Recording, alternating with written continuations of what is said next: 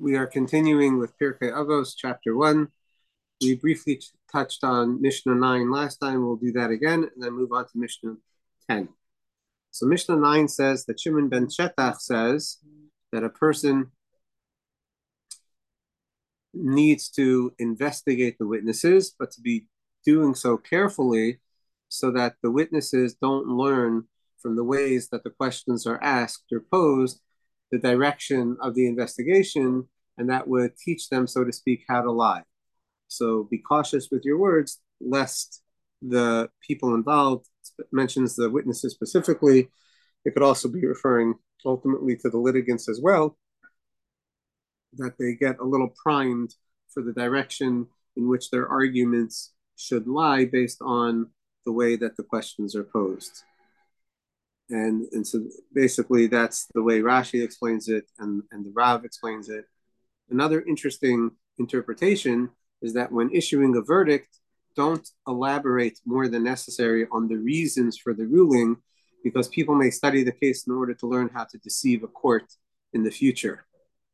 That's another aspect of not teaching people how to lie. That's an interesting explanation. Also, there's an explanation by the Ruach Chaim that is brought in the commentary here in the Pirkei Avos, that a judge has to be very circumspect in how he is questioning so that he's not too misleading to cause what in his mind, the revelation of testimony that might be relevant.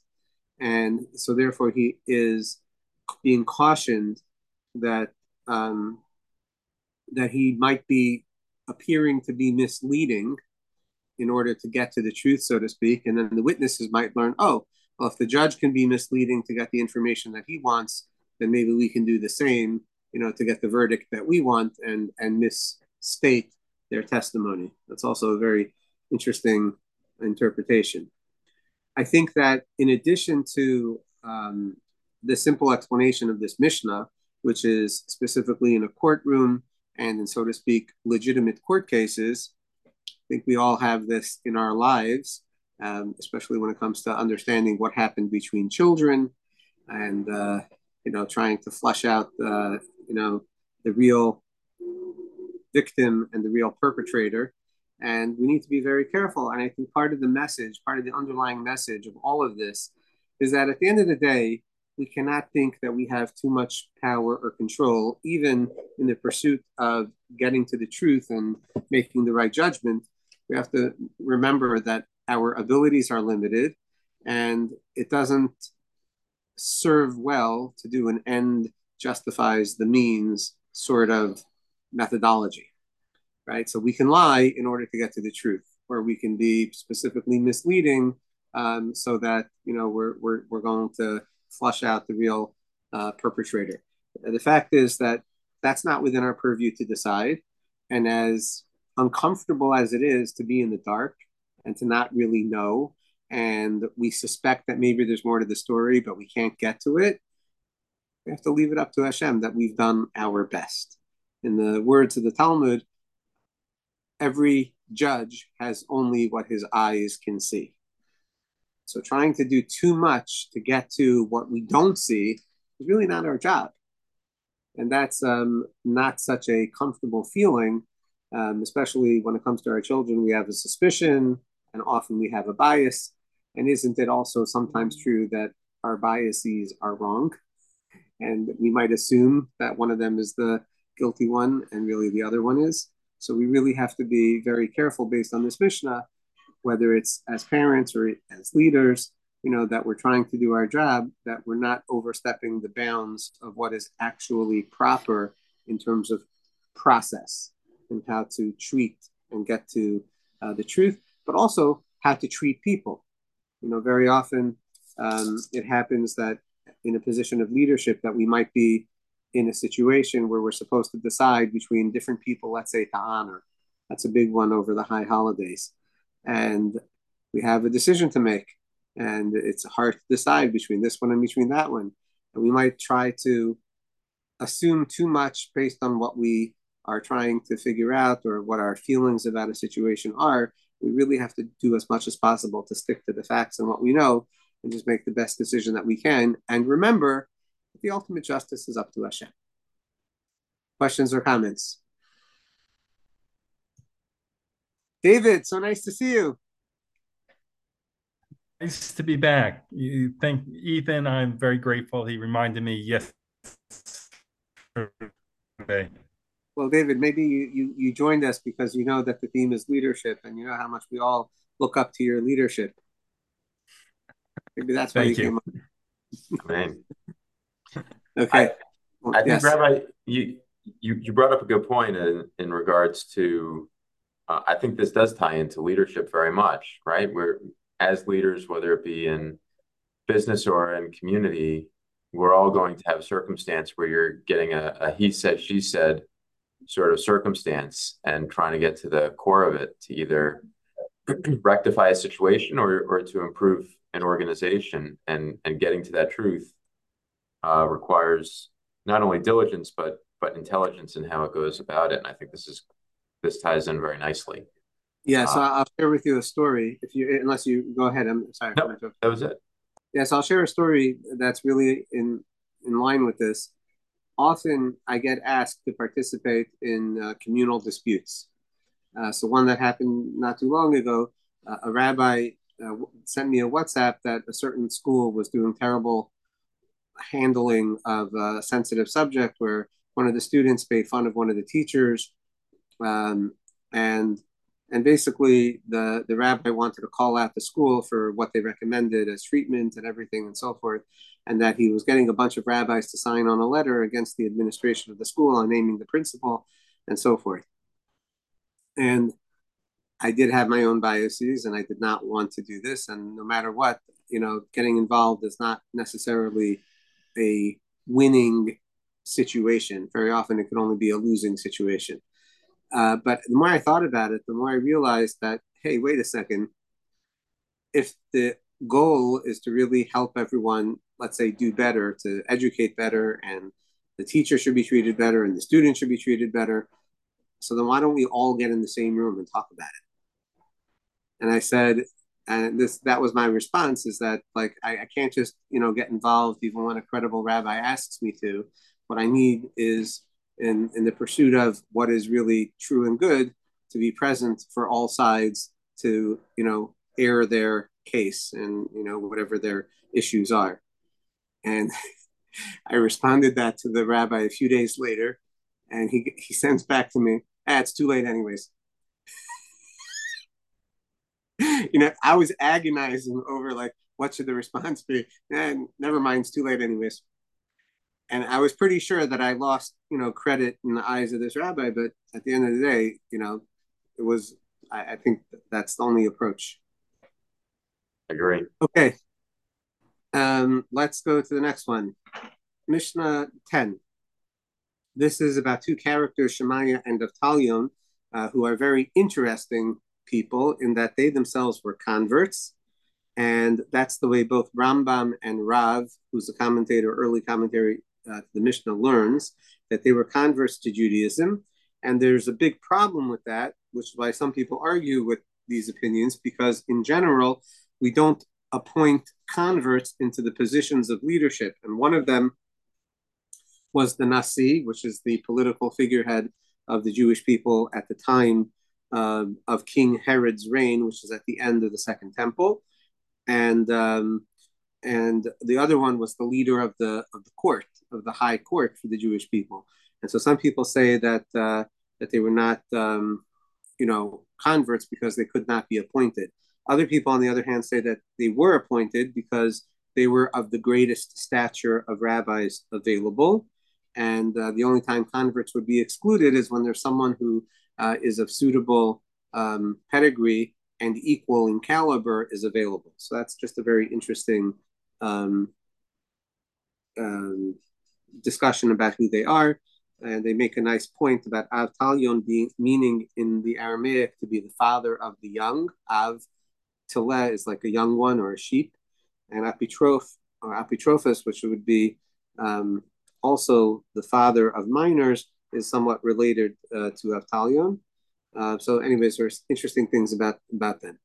So they received from the earlier rabbis, and they said, hang on 1 second.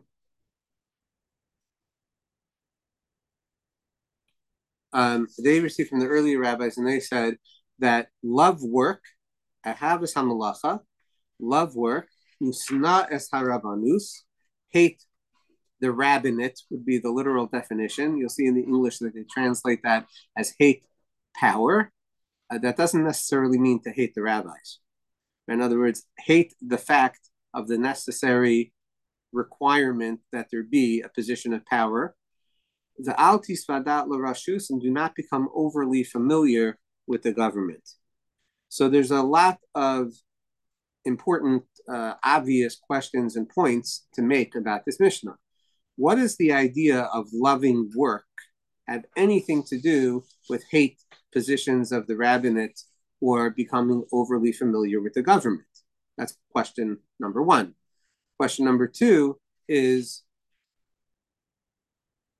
it never says do not become a person that is in the rabbinate. It doesn't say do not become a rabbi or a position, do not assume a position of power. It just says to hate it.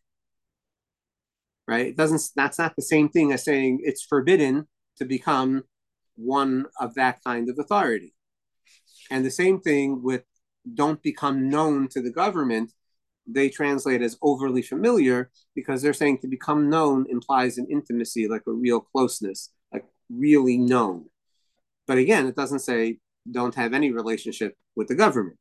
So it's a very interesting way of couching advice, which is basically saying don't take it too much to an extreme. Right? So there's the don't not become a rabbi, but hate the position of the rabbinate, is basically what it's saying.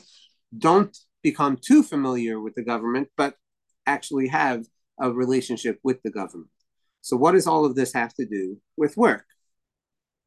You know, a lot of people like to talk about today how there's no such thing as people taking pride in their work, right? Nobody has pride in, you know, the profession that they do and have a big sense of, you know, connection to their work product, and that they, you know, feel that it's a reflection on them. So I think what the Mishnah is really discussing is that there's a certain aspect of a person that is a development of self that is completely tied in to the work product that they develop or do or make. In other words, our real sense of accomplishment and beingness should come because we can do something significant. We should love work. That doesn't mean love all work, you know, even if it's not suited for you, and even if it's, you know, the idea of becoming a workaholic and, you know, to the exclusion of other things. It really means love the accomplishment, the productivity that you can do with work. So because we have someone on the call that knows this business, and I know it a little bit business also, right? We shouldn't love getting a client to get a lot of money, but we should love the fact that either we're helping them build their portfolio in a secure way, right? Or we're helping them make good long-term decisions for themselves and their family. And that's a really significant accomplishment and effect to have on people. The fact that it also yields money for, let's say, us who work in that field, that's good, but that's not loving the work. That's loving the money. Loving the work is loving the true effect, the impact of our work product. And that, the Mishnah is saying, should really drive a person's sense of ego, as opposed to having a position of power, as opposed to having an in with the government. I don't know if, you know, you're all reading the same articles of money from China to the Bidens, et cetera. You know, and then of course we have Trump's, you know, overinflated, you know, financial, you know, statements. And, you know, so many people, whether it's these particular people or not, is not the point. Those are just examples that are in the news now. So many people are looking for the easy way out because what they really love is the ease of money. They're not looking to accomplish. They're not looking to be a person of significant impact and effect on the world. And that's what this Mishnah is saying. What we really have to do is love the work. So I don't know if I shared this story here because, like I told you in the past, I just don't remember everything. But at Tashlich on the second day of Rosh Hashanah, an 11-year-old boy that I know very well, very, very smart boy, very precocious, an out of the box thinker. He looks at me at Tashlich. He says, "So what's it like to be the Rosh Hashiva?" So I looked at him and I said, that's a really good question, but at the end of the day, it's really all about responsibility. It's just taking on a lot of responsibility. The good part of the responsibility is that hopefully you get to do meaningful work with people that really helps them and is offering something in the way of either guidance or direction that helps them with their lives, etc. That's great. But all the responsibility and all the decisions that you make that really affect so many people that you have to make decisions about, that's not so much fun. The famous line, even from my predecessors, I'm talking about Rabbi Simon Zatzal. I don't know if any of you knew him. He was a great, great man, a genius, a really incredible person, one of the main founders of the Miami Beach Jewish community in so many ways, both in terms of kashrus and halacha in general. Anyways, he used to say, I think it was him that said, and he was the principal of the Masifta for a while. He said, all Rashi Yeshiva are going to Gehenna. That's Hell. And the reason is either for the students that they kick out or for the students that they do not. Right? So there's a huge amount that comes with having, so to speak, authority. And it's not fun. It's really, really not fun. And that's partially the story of Yonah as well, as being a messenger to the Jewish people and being responsible to bring them, admonition from Hashem. And the way that they respond, he takes as his responsibility and he takes it very seriously. And that's not fun to have that responsibility. On the other hand, if you love the fact that at least you get the opportunity to provide people with a means, that's great. And so that's, I believe, love the work. And that's the connection between loving the work, hate the authority that comes along with the work that is such good work. So don't like the fact that there is power attached to it. And the same thing, yeah, listen, we need government. We're hoping now to maybe elect a mayor in Miami Beach that, hopefully will be very helpful. That mayor is helping everyone in Miami Beach get schach this week. He already arranged he's not a mayor yet, but he's a commissioner. He's already arranged for Jews in Miami Beach to get free palm fronds, that the city cuts down anyways. That's great. But you got to understand that dealing with government and their ways is a big danger. And a shortcut is often not worth it. Questions or comments?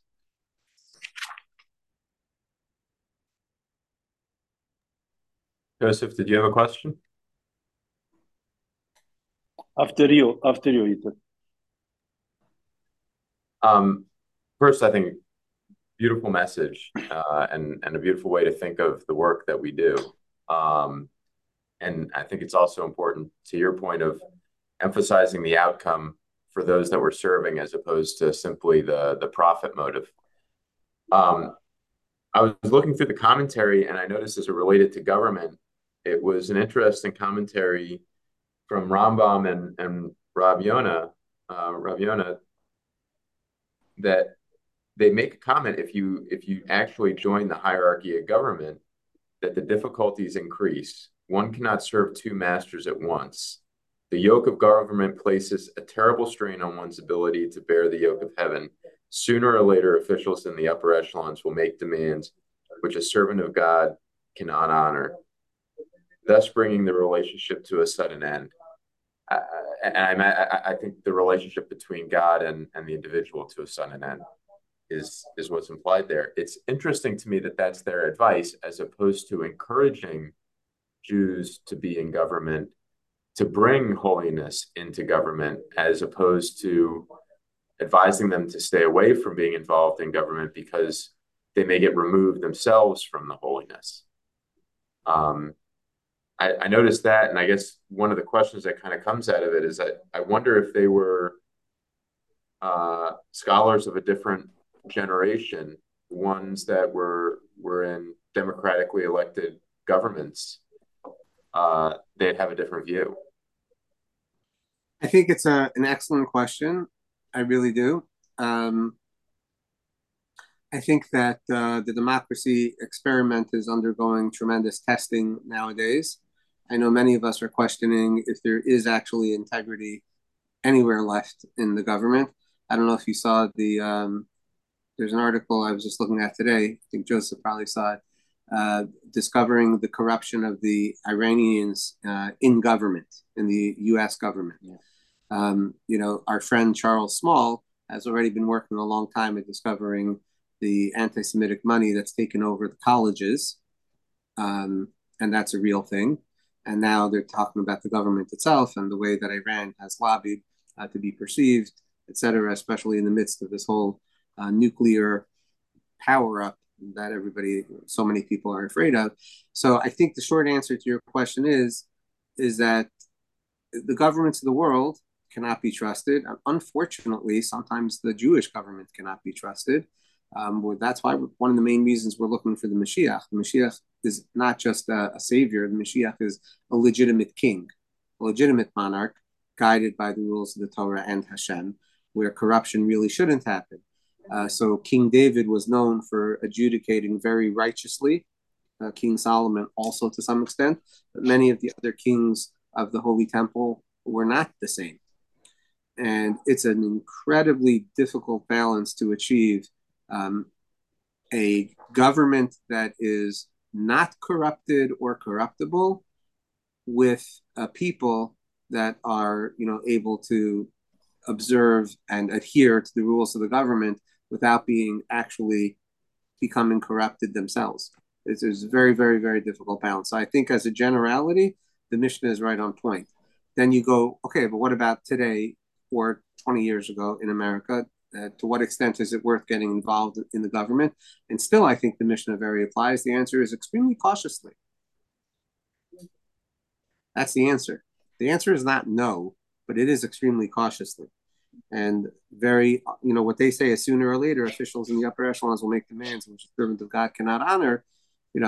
That's something you got to really be careful about. You recall the Unisana Tokef story, where the man was close to the Christian leader of the time, and he asked him to renounce the one true God in favor of whatever. And just the fact that he felt compelled because of the friendship to think about it was enough for himself to say, this has gone too far. So very cautiously. That was a better question. Yeah, I think not to get close to the government for the Jews, it's even more relevant today than ever. Because when things are so complex and prone to go wrong, it's easy the first thing to be blamed are the Jews. I don't know if you read the other day, Putin blamed the deficiency of the Russian fighting the war of the Jews from his cabinet. And he pointed out that Zelensky is a Jew. So everything what's happening between Russia and Ukraine doesn't go right is because of the Jews. So this can escalate very, very dangerously, in my opinion. It's definitely a really important point. It's dangerous. Unfortunately, even if we don't get involved with the government, they'll probably still figure out how to blame the Jews. But we don't need to add fuel to the fire. Exactly. Anyone else? Okay, so I think we'll continue with the Dvar Torah. I'm just going to put us on. We're going to stop this recording.